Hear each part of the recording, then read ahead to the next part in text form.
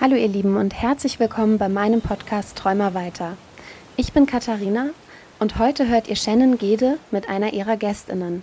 Ich wünsche euch ganz viel Spaß beim Hören und Fühlen. Ein herzliches Willkommen an alle ZuhörerInnen zu dieser weiteren Folge Träumer weiter mit mir und Annemarie. Annemarie ist heute zu Gast bei mir und wir werden vor allen Dingen über Annemaries Trauma sprechen und über ihre Lebensgeschichte, weil diese Geschichte begleitet sie schon ihr ganzes Leben und ich bin total froh, dass ich sie heute euch vorstellen darf. Hi, wie geht's dir heute? Hi, ja, ich bin ein bisschen erkältet und ja, bin aufgeregt auf das Gespräch hier, aber ich freue mich auch total, dass wir diesen Raum haben hier zum Sprechen. Ich sehe auch, du hast es dir gemütlich gemacht. Du sitzt mit deiner Wärmflasche da, du hast dir einen Tee zubereitet, du hast dir einen schönen Safe Space quasi geschaffen, weil du natürlich jetzt auch mit uns über eine sehr intime Geschichte auch sprechen möchtest, wofür ich dir erstmal und auch für dein Vertrauen sehr danken möchte.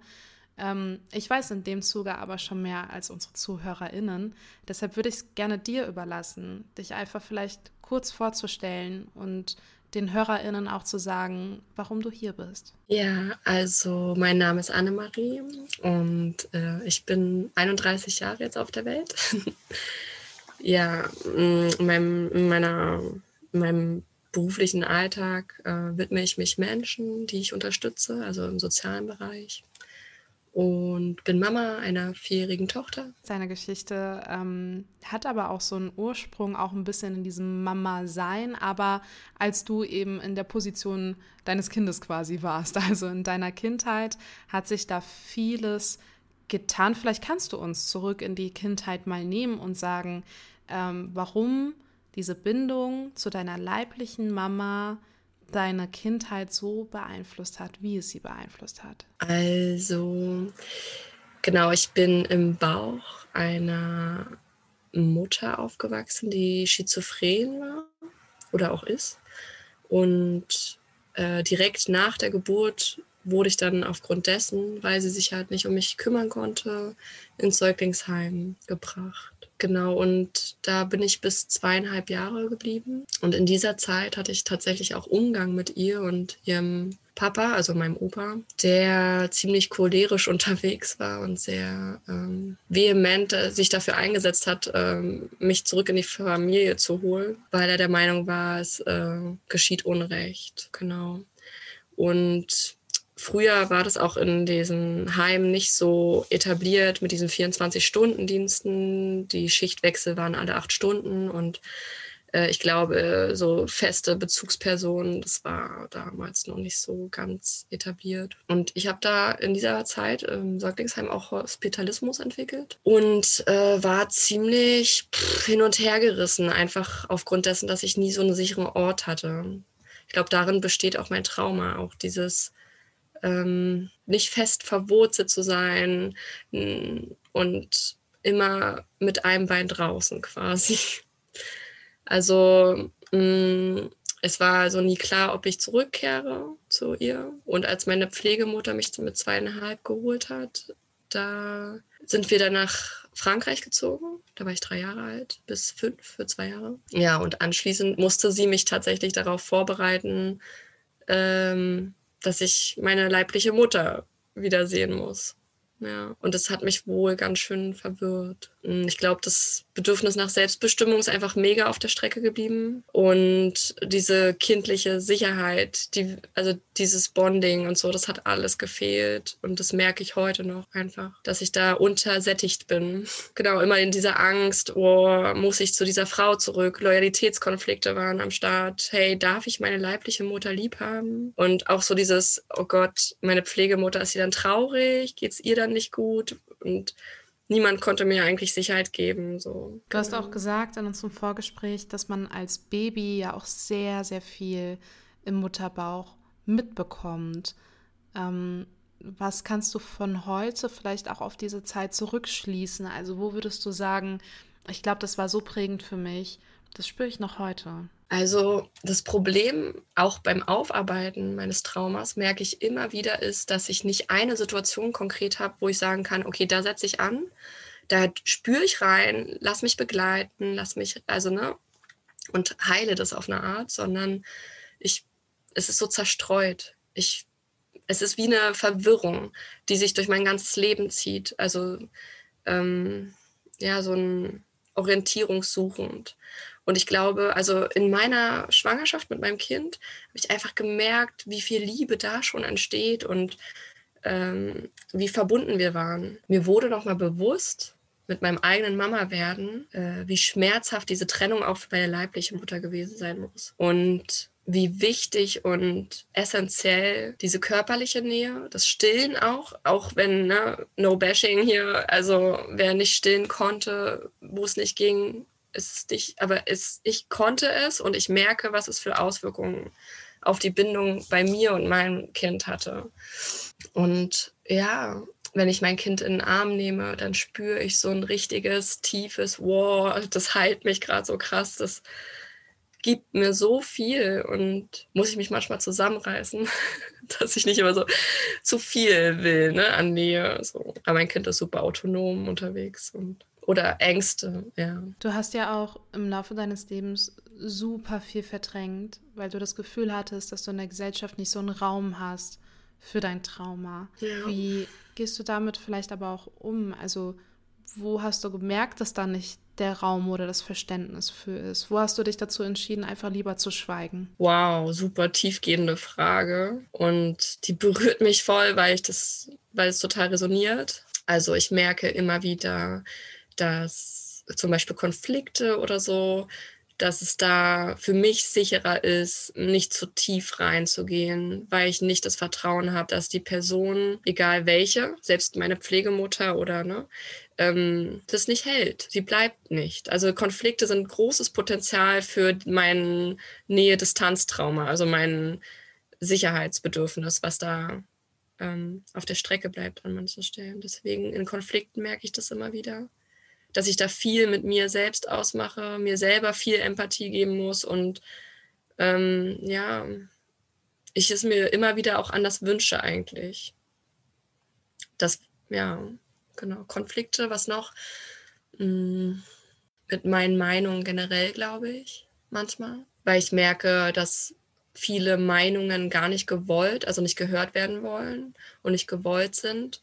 Und alles, was so auf Ablehnung stößt, kann ich dann selber entscheiden, ob ich rebelliere oder ob ich halt, mir neue Wege suche und sage, okay, dann ist es so. Also stagniere oder so rebellieren, aufgeben oder tatsächlich es versuche, aber meistens habe ich viel zu viel Angst auch vor Beziehungsabbruch dann in dem Moment. Also auch Verlustängste so gesehen dann. Ja. Woher hast du denn gelernt, zu lieben oder dir auch selbst empathisch gegenüber zu sein? Du hast gesagt, dass du das immer mehr brauchst und auch selbst dir immer mehr schenken musst, aber woher weißt du, wie das funktioniert? Auch eine sehr gute Frage. Also ich glaube, ich habe super viel Liebe erfahren auf meinem Lebensweg. Das ist auch meine Rettung. Also ich löse das bei anderen auch aus. So meine Art und mein Wesen löst bei anderen so ein, hey, ich möchte dir helfen oder ich möchte bei dir sein oder ich möchte dich in den Arm nehmen. Und ich habe ganz, ganz viel Liebe erfahren. Und das in alltäglichen Situationen. Und ich glaube, ich saug das auch so auf. Also ich nehme das dolle wahr dann. Meine Pflegemutter hat an dieser Stelle einen Mega-Job geleistet. Denn ich war wirklich ein Kind, was sehr herausgefordert hat. Und sie war alleinerziehend und ich finde es einfach so stark, wie sie das gemeistert hat. Manchmal greife ich meinen Kopf, ne? Ich meine, mein Kind ist so cool und manchmal gibt es so Situationen, die triggern mich natürlich. Es gibt keine Elternschaft, glaube ich, ohne Trigger. Und dann denke ich, wow, ich habe jetzt die Möglichkeit, meinen Mann zu fragen, hey, könntest du bitte die nächsten 2 Stunden übernehmen? Ich brauche Pause. Ich brauche einfach Me-Time. Voll gut. Ja, so geil. Und das hatte sie nicht. Sie war alleinerziehend und sie durfte durch all den Scheiß durch. Und ich habe auf jeden Fall, glaube ich, was auch ein großer Liebesanker ist für mich, ist so die gewaltfreie Kommunikation. nach Marshall Rosenberg. Das ist so ein selbstumarmendes Konzept, finde ich, weil es ist einfach so, wow, ich verstehe mich. Das hat mir auch all die Jahre gefehlt. Ne? Ich wurde nie verstanden von anderen und ich habe mich selbst auch nicht verstanden und jetzt verstehe ich mich viel besser und es ist nicht mehr so schlimm, wenn die anderen mich nicht mehr verstehen. Genau. Also ich bin viel mehr in Verbindung mit mir und diese Empathie, die ich anderen schenke, weil ich es kann durch die GfK oder weil ich es halt auch erfahren habe in meiner Kindheit und auf meinem Lebensweg, das kann ich mir jetzt auch selber schenken. Und da gab es so viele magische Momente. Einmal war ich super frustriert wegen irgendeinem Konflikt. Also Konflikte sind für mich große Herausforderungen. Ne? Und in dem Moment wollte ich zu meinem Handy greifen, eine Freundin anrufen und ihr davon erzählen. Und klar, es ist bestimmt eine Strategie, die manchmal notwendig ist und auch wichtig. Und ich finde es gut, sich an Freunde zu wenden und um Hilfe zu bitten. Und gleichzeitig war es mega wertvoll, in dem Moment das nicht zu tun, weil ich gemerkt habe, ich kann mir das selber geben. Also so Hand auf die Brust, mich selber spüren, reinspüren und so, hey, zu bemerken, ja, ich bin gerade traurig und frustriert und das passiert gerade und es ist unsicher. Ich fühle mich damit nicht gut. Das ist ja aber voll gut. Also auch, weil deine Selbstbestimmung ja als Kind so stark verletzt wurde irgendwie. Da dann jetzt aber hinzukommen und sich selbst so zu fühlen, das ist ein Riesenschritt auch in der Entwicklung. Hast du den als auch so groß wahrgenommen, wie ich in dir jetzt? Ja, absolut, absolut. Weil es so raus aus der Opferrolle ist. Ne? Ja, voll. Es ist eine Art Selbstermächtigung. Es ist so ein, hey, wow, ich kann für mich, es ist wirklich erwachsen, so für mich. Ich bin erwachsen. Ganz, ganz, ganz gewachsen, sage ich mal. Ach, schön. Ja, danke, dass du das so siehst. So habe ich das Wort aber auch noch gar nicht gesehen. Erwachsen. Mhm. Das merke ich mir. Ja. Du hast aber auch gesagt, dass es so ein Geschenk irgendwie ist, wie du durchs Leben gekommen bist. Woran machst du dieses Geschenk fest? Also was war in diesem Päckchen drin? Also in diesem Päckchen ist ganz viel Spüren drin. Also ich spüre super viel und bin super achtsam mit mir, mit anderen, mit dem Leben. Das größte Geschenk ist Leben. Also Leben steht als Überschrift, ne? Weil ich hätte auch einfach sterben können als Kind oder ich hätte zumachen können, dicht machen können, mich selbst aufgeben können oder ja, selbstzerstörerisch unterwegs sein können. Und irgendwie durch ganz, ganz viel Glück, durch ganz, ganz viel Arbeit und durch ganz, ganz viel Unterstützung ist es mir gelungen, sehr abstrakt, was ich hier gerade wahrscheinlich sage manchmal, aber es ist irgendwie dazu gekommen, dass ich dieses Leben, was mir geschenkt wurde, annehmen kann und auch lebe, leidenschaftlich gern. Aber beantwortet das die Frage? Ja, doch, ich finde schon. Also ich meine, es sind ja viele Sachen, die in so einem Päckchen sein können. Und das sind Teile davon. Ich finde es eine schöne Antwort. Hast du das Gefühl, dass in dieses Päckchen aber auch immer mehr noch dazukommt, wovon du gar nicht wusstest, dass es drin ist? Zum Beispiel in letzter Zeit war da so eine Schleife drum, eine neue, mit einer ganz leuchtenden Farbe namens Mut und Intuition. Das ist, ja, es kommt immer mehr. Bin neugierig und offen dafür auf jeden Fall. Für das, was kommt und dankbar für das, was war und was ist. Sind das auch so, ich nenne sie mal kindliche Eigenschaften, die immer mehr dazukommen, die früher keinen Raum hatten zu wachsen? Stimmt, ja. Also ich dachte immer, durch mein Kind darf mein inneres Kind so wieder lebendig sein und sich austoben. Ich glaube, ich bin generell so ein Typ, ja, und muss das auch auf eine Art nachholen, was ich in der Kindheit verpasst habe, wo ich immer auf Anspannung war und in Wut und Traurigkeit und ja, in so einem unsicheren Feld. Und jetzt, wo ich so gefestigt bin, habe ich die Möglichkeit, eben diese Aspekte auszuleben, so zu toben, Spaß zu haben, Fehler zu machen. Ich traue mich das jetzt. Ist okay. Hast du denn teilweise noch ein starkes Hin und Her in dir, wenn du zum Beispiel wie jetzt darüber sprichst? Wie geht es dir da? Kriegst du auch schwitzige Hände? Bist du nervös oder... Hast du gesehen, oder? Mir geht es immer so, da haben wir was gemeinsam. Ja, Das Also ist so ich habe immer heftig. schwitzige Hände, wenn ich über irgendwas Ja, rede. Mhm. total. Nass. Pitsch Total, nass. ja. Und dann hatte ich auch letztens irgendwie so ein bisschen entwickelt gehabt, dass ich an meinen Augen, an meinen Wimpern rumgerieben habe. Ich hatte ganz, ganz kurze Wimpern in letzter Zeit, weil ich irgendwie Mhm. das so einen Nervositätstick dann hatte, dass ich gesagt habe, okay, immer bei dem Thema hat es mich irgendwie am Auge gejuckt. Und dann Ah, habe ich krass. wirklich meine Wimpern irgendwie richtig, weiß nicht, strapaziert, dass ich jetzt jedes Wimpernserum ausprobiert habe, aber gemerkt habe, ich bin dagegen allergisch. Also ich bin dann jeden nächsten Tag irgendwie mit so Oschis aufgewacht. Das war nicht cool.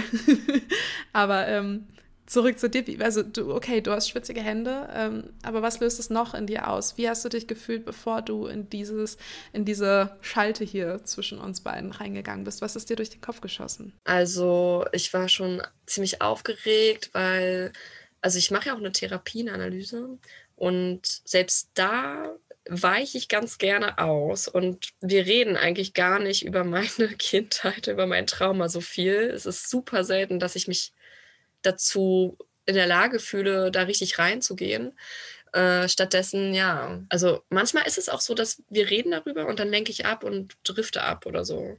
Und ja, ich habe jetzt auch so schwitzige Hände und sie sind ganz kalt. Und ja, jetzt geht es mir eigentlich ganz gut mit dir, weil ich dir halt auch vertraue. Und ich glaube, es ist so eine gute Atmosphäre. In manchen Situationen kann ich da gar nicht weiter reingehen, weil ich total angespannt bin und danach wirklich richtig, richtig wie krank werde eigentlich. Mein Körper muss sich dann von diesen Themen erstmal erholen im Moment. Also, ja. Nein, voll, das macht Sinn. Also ich kann nachvollziehen, dass es für dich manchmal so wirr irgendwie wirkt, wenn man sowas sagt. Man sagt, das kann doch keiner nachvollziehen. Das ist für mich im Kopf Ja, so absurd irgendwie. ja. Und man denkt sich so, nee, also dadurch, dass man ja auch vielleicht Ähnliches erfahren hat mit Trauma oder Retraumatisierung oder eben einen ganz anderen Ursprung zwar hat, aber ich glaube, auf dem Weg zur Heilung es sind immer viele Parallelen. Und deshalb, ich kann das schon gut nachvollziehen, wenn du auch so davon sprichst, wie es dir innerlich oder so geht oder wie du erkennst, dass in so einem Päckchen immer mehr dazukommt. Ich frage mich da nur immer, und das wurde ich zum Beispiel letztens in einer Folge gefragt, was ich denn meinem früheren Ich, und das ist immer so eine Frage, ne, hätte, Fahrradkette, ein bisschen hypothetisch, aber ich finde es super spannend, weil was würdest du dir denn sagen, wenn du das Kind siehst, was du warst, was Angst hatte? Und was Was hast du würdest du dem geantwortet? Kind sagen? Gut, ne? Ich habe gemerkt in deiner Therapie, dass du den Themen ausweichst. Aha, aha. Aber du gehst auch noch auf die Frage ein. Aber ich kann dir Okay. gerne kurz meinen Teil erzählen. Ich glaube, ich habe sowas in die Richtung geantwortet. Also ich meine, ich habe kein Trauma in der Kindheit. Ich müsste zu meiner erwachsenen Person sprechen. Ähm, aber dass es schon alles so Sinn macht, wie ich das mache. Auch wenn ich zwischendurch denke, fuck, ich habe so viele Fehler gemacht. Ich hätte an dem und dem Punkt anders agieren müssen. Es macht alles Sinn. Und es ist zwar scheiße, was passiert ist, aber ähm, es wird dich bald zu Menschen führen, die dich verstehen und von denen du sehr viel lernen kannst und die du nicht missen möchtest. Du möchtest zwar die Situation nicht haben, und ich würde auch gerne die Leute kennenlernen, ohne ein Trauma zu haben, aber versuch das Positive quasi zu sehen und versuch wirklich einfach zu überleben und mach das, was dein inneres Kind sagt. Und deshalb finde ich es so spannend bei dir, weil, und da komme ich zur zweiten Frage, aber erst die erste, aber ich merke mir die zweite. Okay. Wie dein inneres Kind eigentlich aussieht. Ist es das innere Kind, was behütet in dir sitzt, oder ist es das innere Kind, was immer noch in der Situation von früher steckt? Und du darfst dir aussuchen, welche Frage du als erstes beantwortest. Also, wie der Kontakt aussieht zu meinem inneren Kind, würde ich zuerst beantworten. Und zwar ist es nicht das verletzte Kind von damals. Ich glaube, irgendwie auf eine Art, es klingt komisch, aber ich bin noch dieses Kind. Es ist nicht so, wenn ich Verbindung mit mir und meinem Gesamten, also das innere Kind ist für mich so wie so eine Gesamtheit von mir, wie so ein Ort, also wie so in mir drin, wo alles gebündelt ist und wo ich aber in diesem jetzigen Moment den Zugang zur Vergangenheit habe quasi. Aber es ist nicht separat. Es ist nicht wie so, ich gehe irgendwie an einen dunklen Ort, da sitzt so ein kleines Kind, also ich als kleines Kind und das nehme ich dann in den Arm, sondern keine Ahnung. Es läuft Hand in Hand, oder? Ja, irgendwie ist es so total integriert. Es ist nicht so separat. Ich kann es nicht so trennen. Und deswegen denke ich, dass ich als erwachsene Person jetzt immer noch ich als Kind bin. Also es ist so, ja, keine Ahnung. Aber klar, das Bild hilft schon, ne? Ich gehe zu diesem kleinen Kind hin. Was ich meinem inneren Kind sagen würde, ist auf jeden Fall, du bist nicht komisch oder verrückt. Also positiver formuliert, du bist gut so wie du bist und du bist total okay. Nichts an dir ist irgendwie, also du bist liebenswert so. Ne? Und ich würde meinem Kind sagen, es gibt viele, viele Menschen, die deine Intuition in Frage stellen werden. Scheiß drauf. Folge deiner Intuition. Du bist dein eigener Mensch. Du gehst deinen eigenen Weg. Vielleicht gehen zwei Menschen gleichzeitig einen parallelen Weg und vergleichen sich dann in dem Moment, was überhaupt keinen Sinn macht. Und dann möchte manchmal die Person auf der anderen Straßenseite so zurufen, hey, du machst da was falsch auf. Aber no, vielleicht ist es genau, wie du gesagt hast, ne, dieses, ey, ich werde Fehler machen, also ich habe welche gemacht oder das und das ist passiert und hat mich aber zu dem gemacht, wo ich jetzt bin. Und genau, also irgendwie sowas wie, ja, ich glaube, das ist es. Ich finde das immer so, also ich sehe das immer an Tagen, in denen es mir nicht so gut geht, aber ich trotzdem funktionieren möchte und auch muss, ein Stück weit. Sehe ich das immer so, dass ich am Tag mich fertig mache, richte, mich schminke, meine Haare mache und abends beim Abschminken eben mich sehe und damit auch so mein inneres Kind irgendwie sehe. Also das finde ich immer schön, anstatt dieses Bild, also weiß ich nicht, ob es dir vielleicht ähnlich geht, wenn ich das so sage, aber statt diesem Bild zu haben, okay, da sitzt jemand und ich gehe jetzt mal zu dem, sondern eben zu sagen, okay, ja, das bin ich, das ist auch immer noch dasselbe Gesicht, aber es ist irgendwie eine andere Facette, so, und das finde ich immer so bezeichnend, wenn ich mich abschminke zum Beispiel. Wow.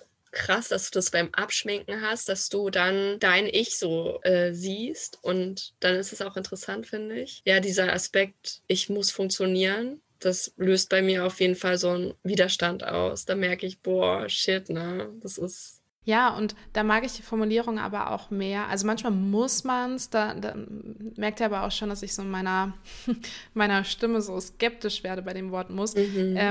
Ich darf funktionieren. Das finde ich immer sehr viel wertvoller, weil unsere Körper und unsere Geist so viel schon durchgemacht haben, wo sie auch hätten sagen können, okay, ich will nicht mehr funktionieren und deshalb darf ich jetzt funktionieren. Ich glaube, das ist ein wichtiger Unterschied, weil muss ist immer so gebunden mit so Zwängen. Klar, manchmal in der Arbeit, ne, musst du funktionieren, wenn du in so einem Arbeitsverhältnis stehst, dass du eben abliefern musst zu einer bestimmten Zeit. Ja, aber ich will und darf funktionieren, ist vielleicht auch noch was deinem inneren Kind ja auch gut tut, zu hören. Ja, vielleicht sowas wie, ich schaffe das oder ich kann alles schaffen. So hängt damit zusammen für mich, wenn du das so sagst. Es ist empowernd irgendwie, so ein, okay, egal was heute kommt, tschakka tschakka, ich schaff das. So ein tschakka tschakka. Ja, ist wie ein Schlachtruf. Oder? Es ist, hey, come on, ich gebe jetzt nicht auf. Ich mach das jetzt nicht. Ich habe das so verstanden, dass du das nicht so dieses, okay, müssen löst so Widerstände aus, sondern... Ja, das hast du ja auch gerade nochmal gesagt. Genau, dass so ein Widerstand in dir dann sich daraus irgendwie... Genau. Und da komme ich zu der ersten Kategoriefrage. Was sind denn 3 Dinge für dich, die du heutzutage brauchst, um ein glückliches Leben zu führen? Nähe. Also das sind so Überbegriffe, ne? So Verbundenheit und Nähe. Das ist essentiell wichtig für mich und nährt mich. Um ein gutes Leben zu führen, mir ist Freiwilligkeit sehr wichtig, so mein größter Wert, auch in der Beziehung mit meinem Kind. Also ich möchte mich so frei wie möglich fühlen. Ich brauche Nähe. Und die dritte Sache, um ein gutes Leben zu führen. Es ist halt die Frage, was brauche ich, um ein gutes Leben zu führen? Es ist eigentlich jeden Tag was anderes, ne? Also so, ich glaube, so ein Bewusstsein, so eine Stärke und so eine Kraft in dem Moment selbst sich für mich einsetzen zu können, für meine Bedürfnisse. Also ich glaube so, da steckt so viel drin. Es ist so groß, die Frage, oh mein Gott. Weil ich kann dir sagen, was ich... Auch? Selbstbestimmtheit dann vielleicht auch? Genau, also das passt viel besser, das Wort, als Freiwilligkeit. Weil selbstbestimmt ist stärker noch ein Stück als die Freiwilligkeit in dem Moment. Ich denke, ich habe ein ziemlich gutes Leben und das besteht aus, ja, das besteht so aus schönen Momenten, die ich selbst kreieren kann. Eine Base, also so einfach so ein Fundament und Nähe, also gute Freunde und Familie. Sind es auch die Dinge, wofür du heute dankbar bist? Ja, in erster Linie heute ganz besonders bin ich dankbar dafür, dass wir gerade hier dass wir Frieden haben. Ja, ich bin dankbar für all die Möglichkeiten, die ich mir geschaffen habe und die auf mich zugeflogen sind, die mir zugeflogen sind. Ich bin super viel dankbar. Eigentlich fände ich ich hatte mich so ein bisschen vorbereitet auf die Frage, was brauchst du denn genau in so einem Gespräch, ne? Was brauchst du dann, um dich zu erden? Wie settest du dich gut und so, ne? Aber das ist auch spannend. Das wäre nämlich die dritte Frage. Wie tankst du Energie an dunklen Tagen? Ja, genau. Also was mir wichtig ist und was mir sehr hilft, ist so Licht auf jeden Fall. Zum Beispiel durch Lichterketten oder Kerzen geben mir unglaublich viel. Natur, also Waldbaden, mein Garten, Kontakt mit Tieren. Wärme, also du weißt ja, die Wärmflasche hier und eine kuschelige Decke, Badewanne hilft ungemein, weil es den ganzen Körper entspannt und durchwärmt. So basale Sachen halt, Nähe, Umarmung, Kuscheln, Empathie, auch Gerüche, also ich räuchere gerne, weil wenn ich das immer wieder zu Hause mache, zu einem Zeitpunkt, wo es mir gut geht, dann kann ich, wenn es mir mal nicht gut geht und ich räuchere, damit mein Befinden extrem steigern einfach. Dann hat es so was Vertrautes. Ja, oder Klänge, ne? So alles, was mit Sinne zu tun hat, die Sinne anspricht.